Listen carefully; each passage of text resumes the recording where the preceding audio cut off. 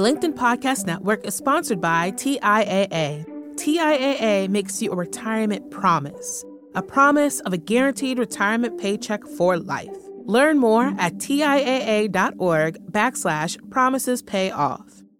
LinkedIn presents.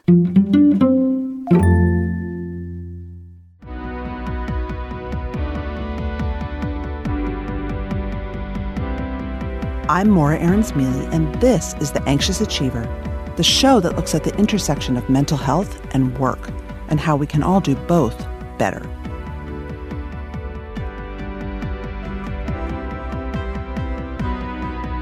It's one thing to say that anxiety is a good thing, that it can actually help you perform better.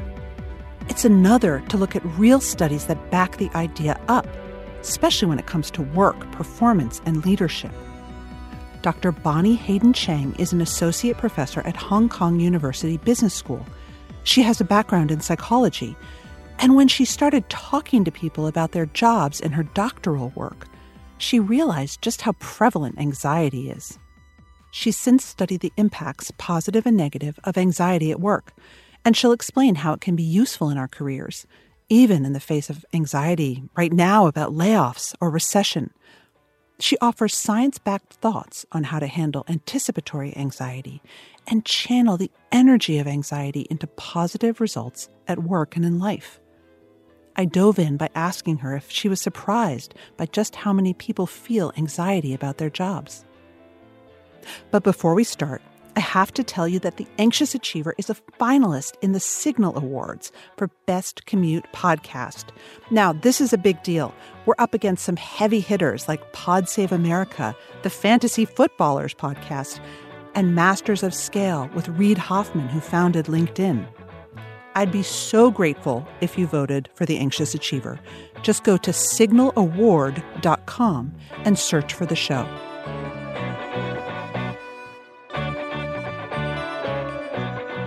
So you were surprised by how anxious people were about their work? I really was trying to focus on the bright side. There's too much negative going on in the world. And so I've always just fascinated about, people's ambitions and their dreams and what they're passionate about. And I just found it so funny that the things that were coming up were about, their stress and their anxiety. And so I actually started really digging into what does the research say about anxiety at work? And I found, much to my surprise, there wasn't much. So there's a ton of stuff on stress, but not anxiety. And the little work that had been done pointed to anxiety as being bad news, right? Right. So anxiety negatively affects how you perform at work. It makes you a worse negotiator. You get lower outcomes as a negotiator. It's linked to counterproductive behaviors, even unethical behaviors. But that just didn't add up for me, because are we supposed to be recommending to hiring managers to screen out anxious people? And we all know people who are anxious, right? But they're pretty exceptional at what they do. So there's got to be another piece of this. And so that really reinforced my desire to look at anxiety from a different, more positive lens.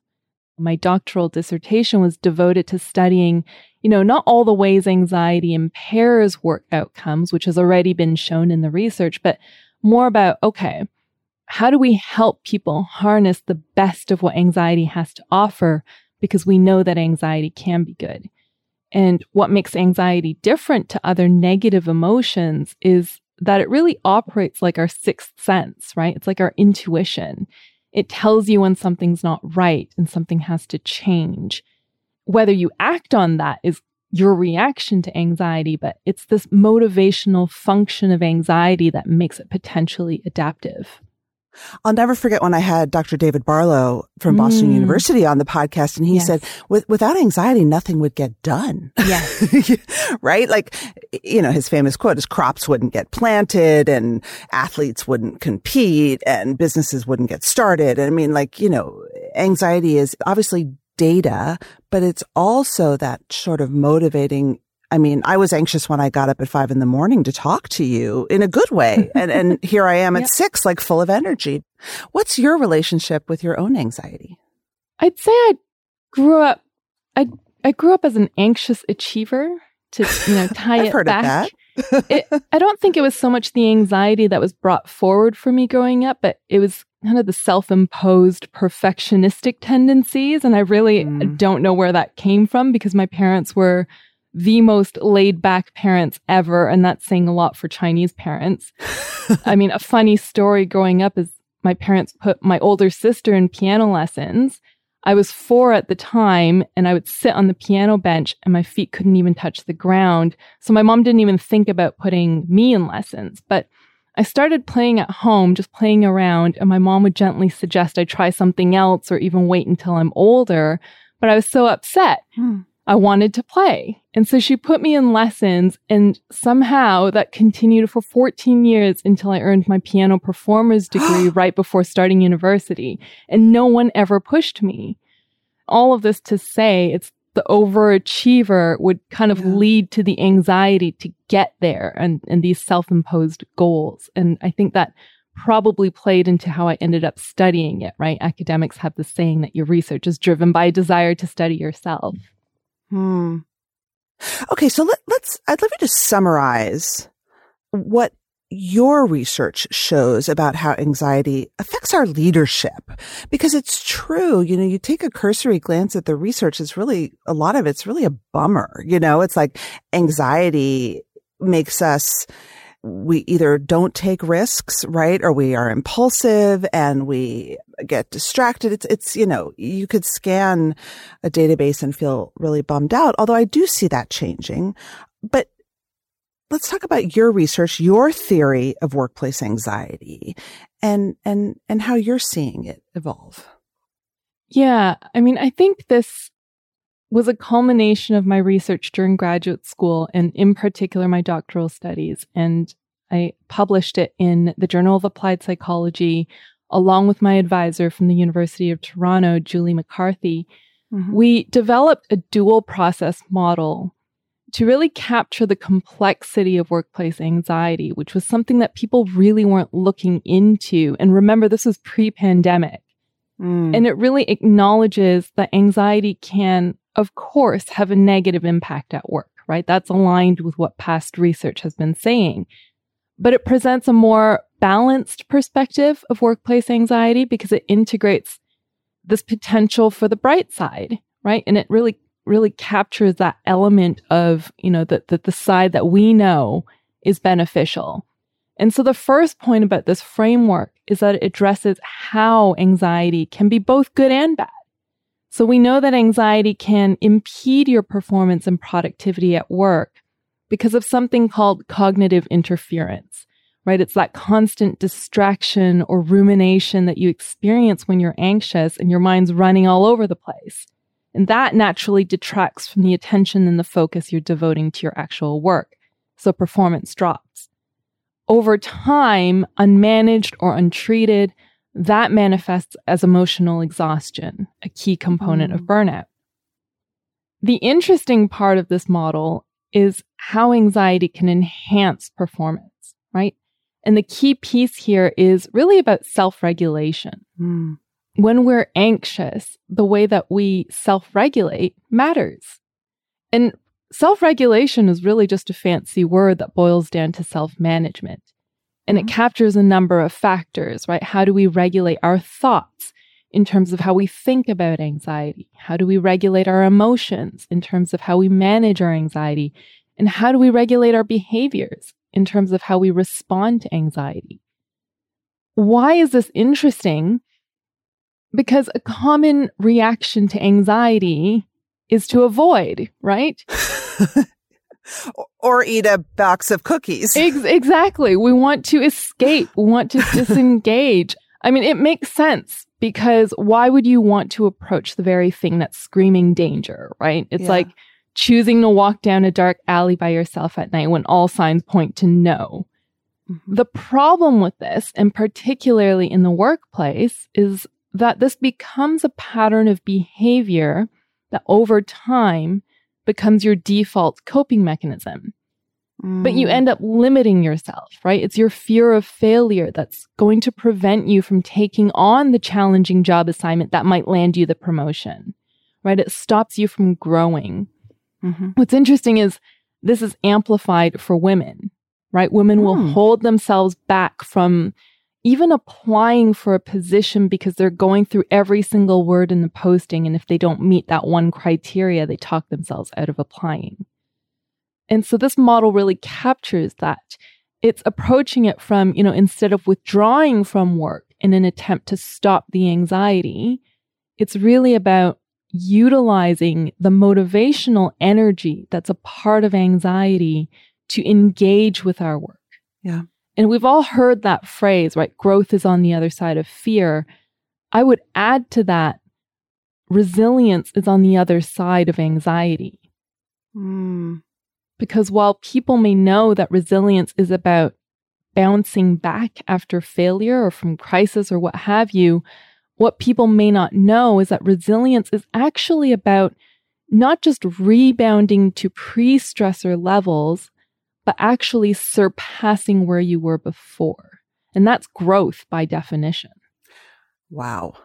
So I'll never forget when I had Jed Brewer on the podcast, he talked about anxiety as a habit. So you feel that anxiety and it makes you uncomfortable, and the brain hates feeling uncertain and uncomfortable. And so you may have the habit of reaching for that box of Cheetos, or you may have the habit of feeling that imposter syndrome and thinking you're a failure and you're never going to get the job because you suck and not even trying. Yeah. And the challenge is to be curious and to look at that habit and say, which am I going to choose? The Cheetos or the uncomfortable feeling or a new behavior? Mm-hmm. Yeah. Right? Yeah.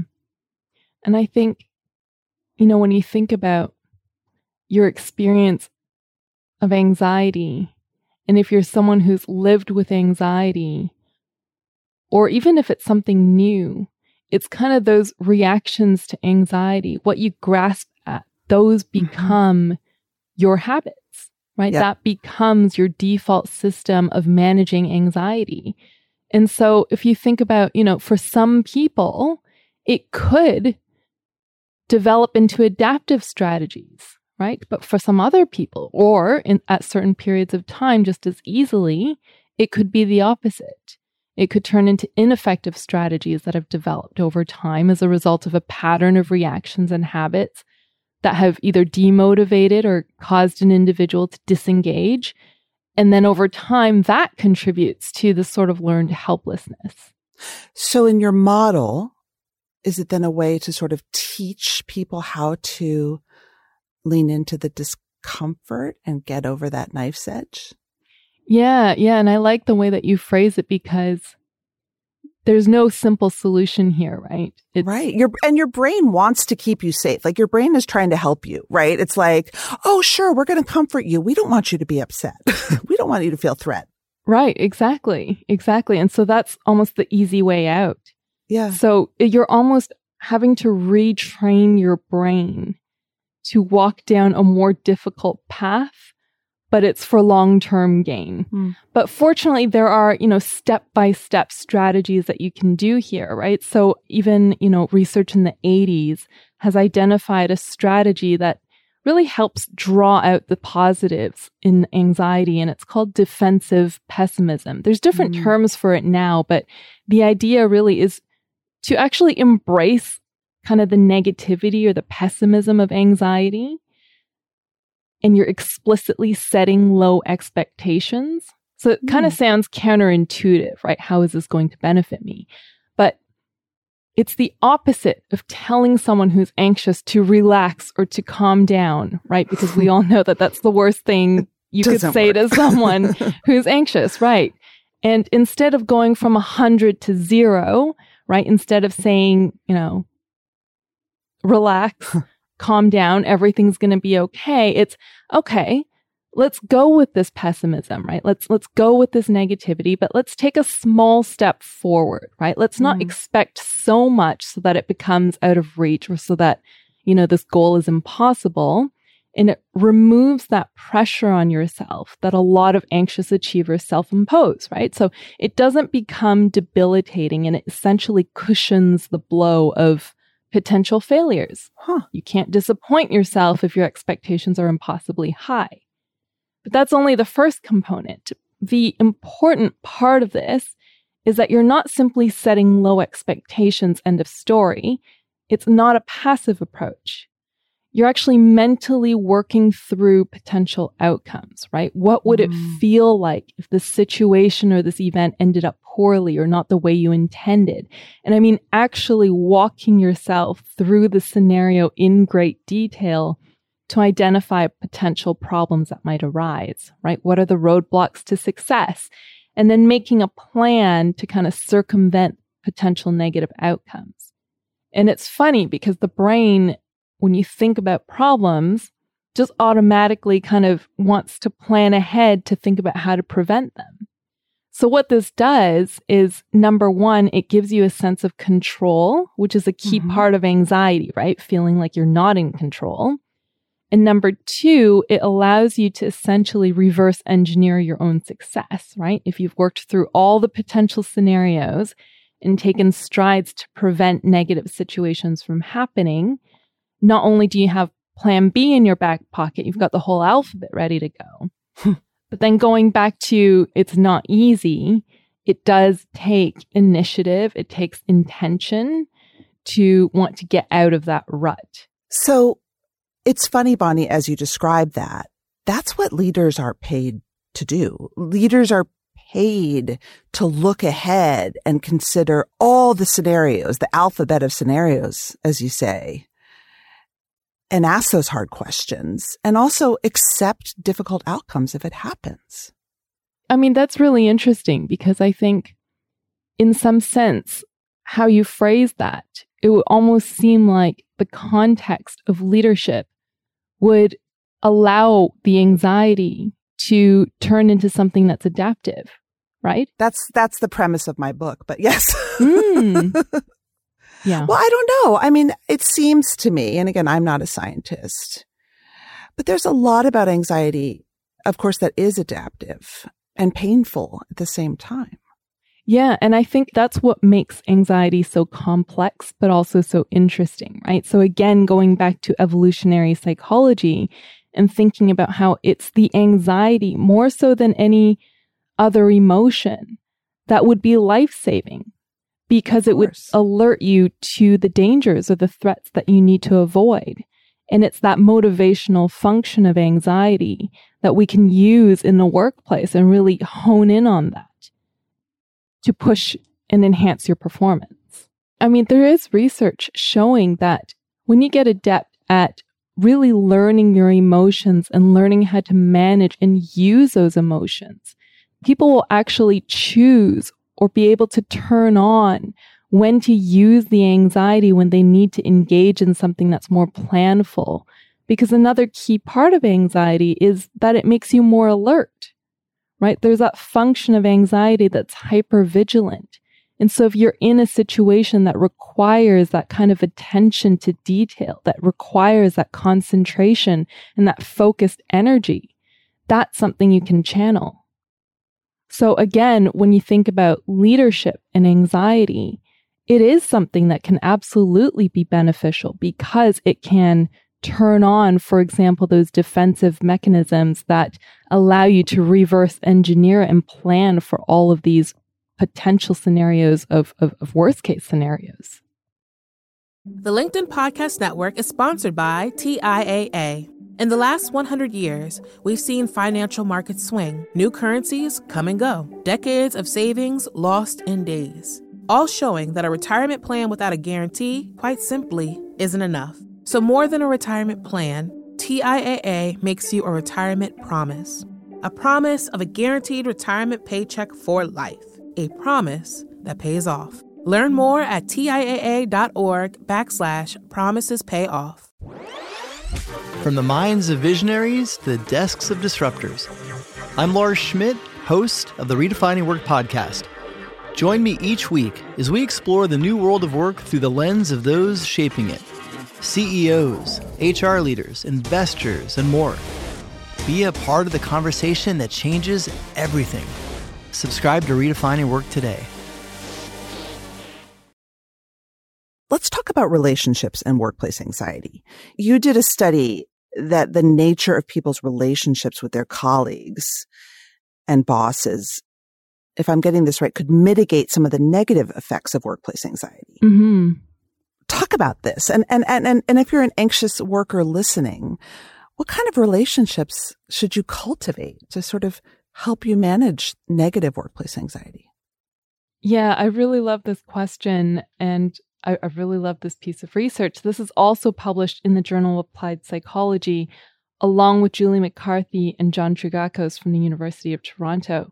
The interesting part of this research is that your social network at work plays such an important role in shaping the impact of your anxiety and in distinct ways. So we found that coworkers play a greater role in alleviating the immediate impact of anxiety on emotional exhaustion, whereas supervisors play a more pivotal role in offsetting the impact of emotional exhaustion on performance. So let's unpack this, right? The relationships you have with your peers is fundamentally different from the relationship you have with your boss. Right? Just the nature of work design is such that you're probably more likely to have more informal, more frequent, and perhaps more natural kind of interactions and conversations with your colleagues, meaning in general, you're probably less guarded, right? You're not self-regulating as much as you would speaking with your boss. And of course, there's different degrees of relationship quality, but to the extent to which you have stronger relationships with your colleagues, you're more likely to confide in them, right? To vent and to approach them with an issue or to even lean on each other for support. And this is going to help you manage the emotional effects of anxiety and offset exhaustion to some degree. Now, contrast this to a relationship with a supervisor. You're probably, again, there are differences in degree, but in general, you're probably more likely to engage in impression management, more so than you would with a peer. Right? Maybe conceal negative emotions more, right? So supervisors are probably going to play a less important role in offsetting the immediate impact of anxiety on exhaustion. But because supervisors have more access to instrumental and tangible resources that can help you fulfill your work responsibilities, supervisors are likely to be more relevant in offsetting any negative impact of exhaustion on performance.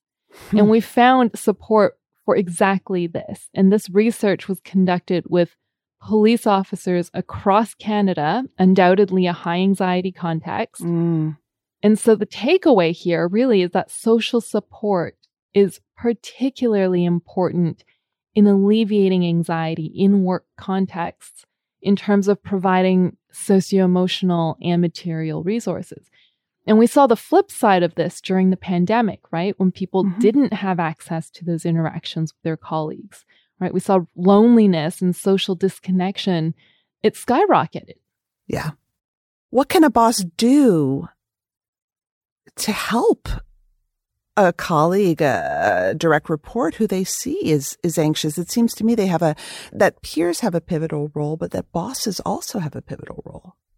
Yeah. I mean, when I talk to my MBA students or to senior executives, I'm just about to wrap up executive education teaching, we discuss this in quite some depth because they're coming from different industries. And look, managers are more or less well-intentioned in their behaviors, right? I don't believe that managers wake up and choose to be toxic, or at least I hope not.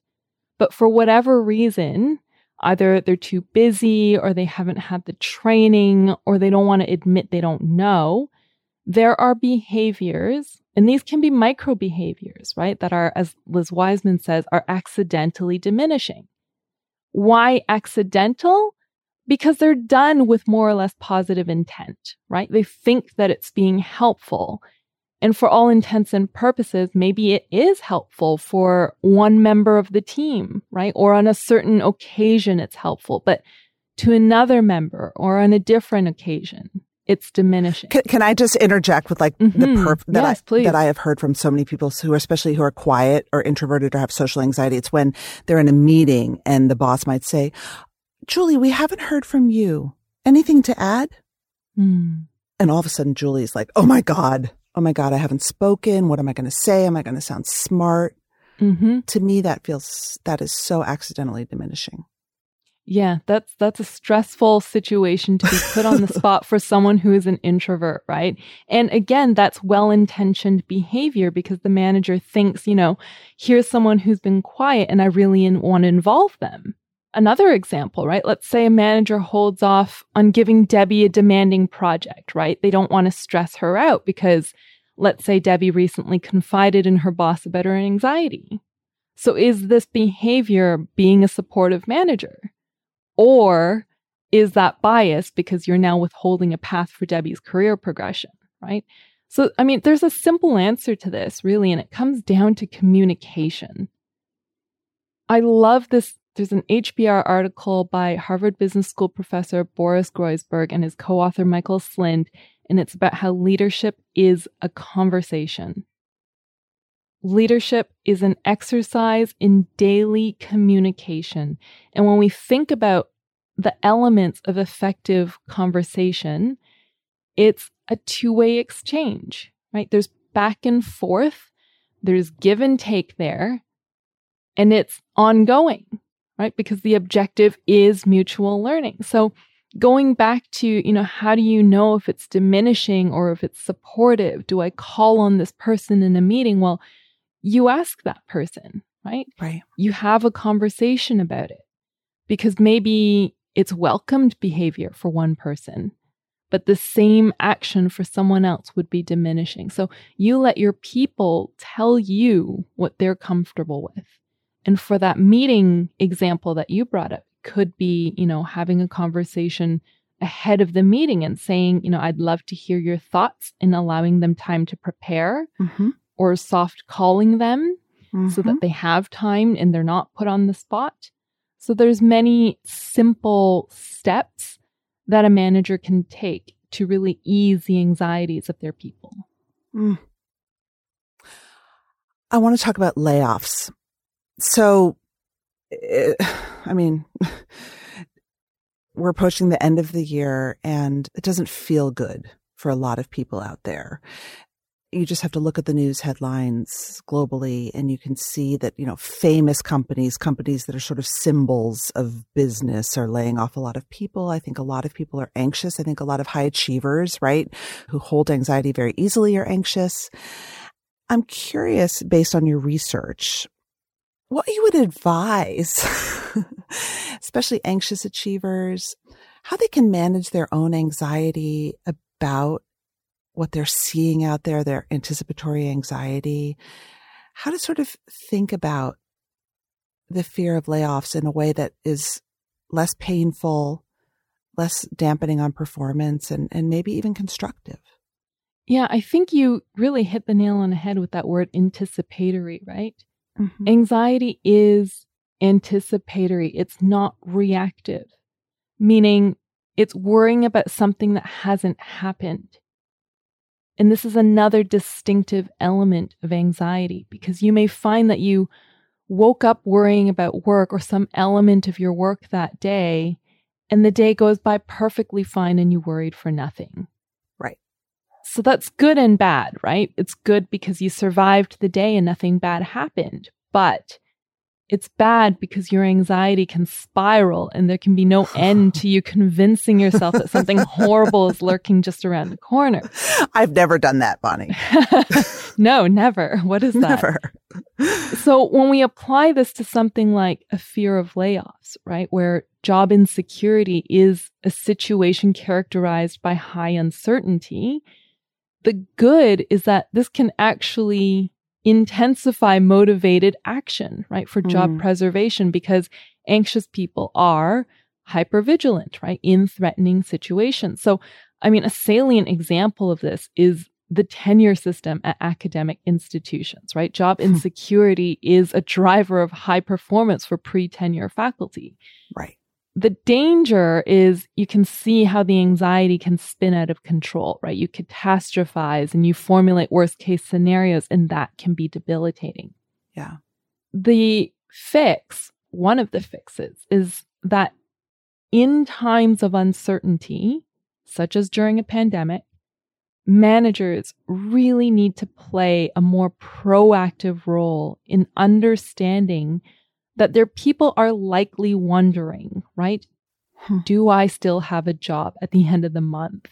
Right. And being empathetic yet transparent about the reality of the situation, right? That's a kindness that leaders can give to their people, because it really does nothing for your people to pretend that everything is okay or to avoid a difficult conversation only to cut them, several weeks later. And even if you don't know what's going on because the next level up, senior management, isn't forthcoming, managers can still set aside the time to simply listen to their people and give them a channel to express their concerns. Yeah. Is it helpful or harmful if a manager says, I'm worried too? I think that's helpful. I think it's helpful because it role models vulnerability. It opens a dialogue for talking about anxiety. It makes the manager seem more human. They're more relatable. They don't need to project strength. And so suddenly you've kind of evened out the playing field. Yeah. And you can now open the space for your people to share their own anxieties, their own worries. And so role modeling this behavior of talking about anxieties, I think, is such a crucial piece in normalizing anxiety and making it something that is not taboo and is not something you have to be ashamed about or that you have to hide because you're worried about perceptions of competence or your fear of how it's going to affect your career progression. Yeah. I think you've just illustrated something really beautiful and something I think is really special about an anxious achiever, which is that in times that feel insecure, you're probably putting in extra, right? You're really shoring up your performance as someone who's excellent, right? But if you can also channel the empathetic and human side, you can say, I don't know if this is going to be enough. I don't have a crystal ball. I'm just going to do the best that I can, right? And control what I can. And I think that that's just a really beautiful kind of leadership. Yeah. I mean, my own department head during the pandemic and in my own anxieties, and I was just talking to him over lunch, and he says to me, he said, Bonnie, let's just survive.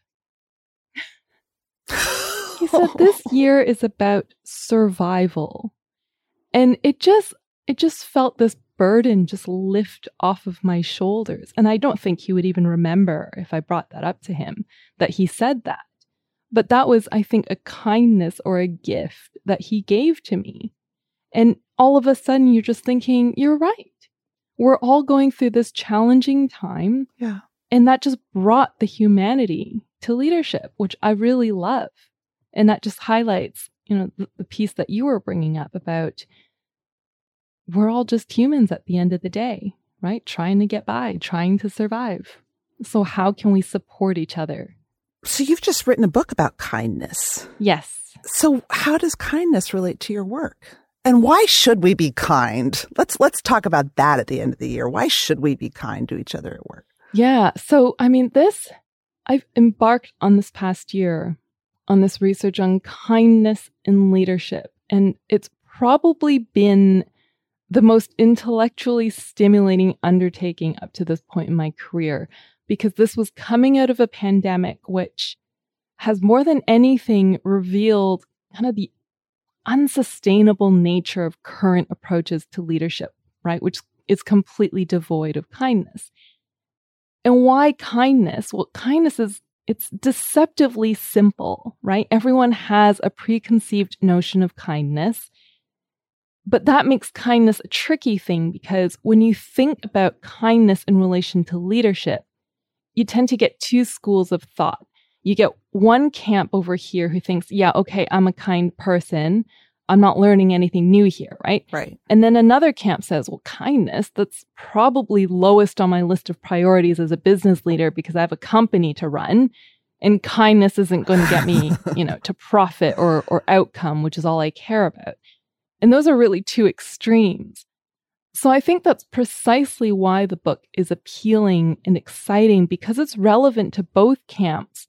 In the book, I talk about how leading with kindness is not leading from nice, because being a nice leader doesn't drive impact. It doesn't move the organization forward, right? Contrary to popular opinion, leading with kindness actually intersects toughness. It takes strength to be kind. So kindness and toughness, it's not an either or, right? And the best leaders don't trade off on being tough to be kind. In fact, they are both.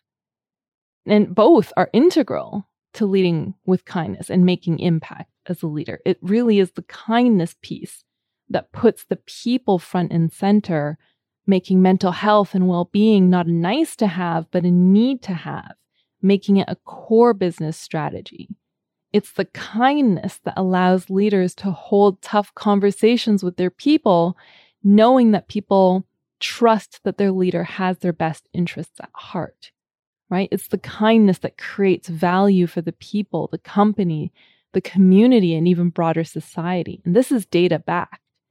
And so the book really uncovers some remarkable and really unexpected facts about kindness and leadership, and presents the return on kindness. So it's the ROK, not the ROI, demonstrating how kindness underpins successful companies. And it also features interviews and anecdotes and stories from influential leaders on a global scale. And it walks readers through a simple but powerful framework to help leaders rise to kind leadership. ROK. That's awesome. Yeah. Bonnie, thank you so much. This has just been great. Thank you.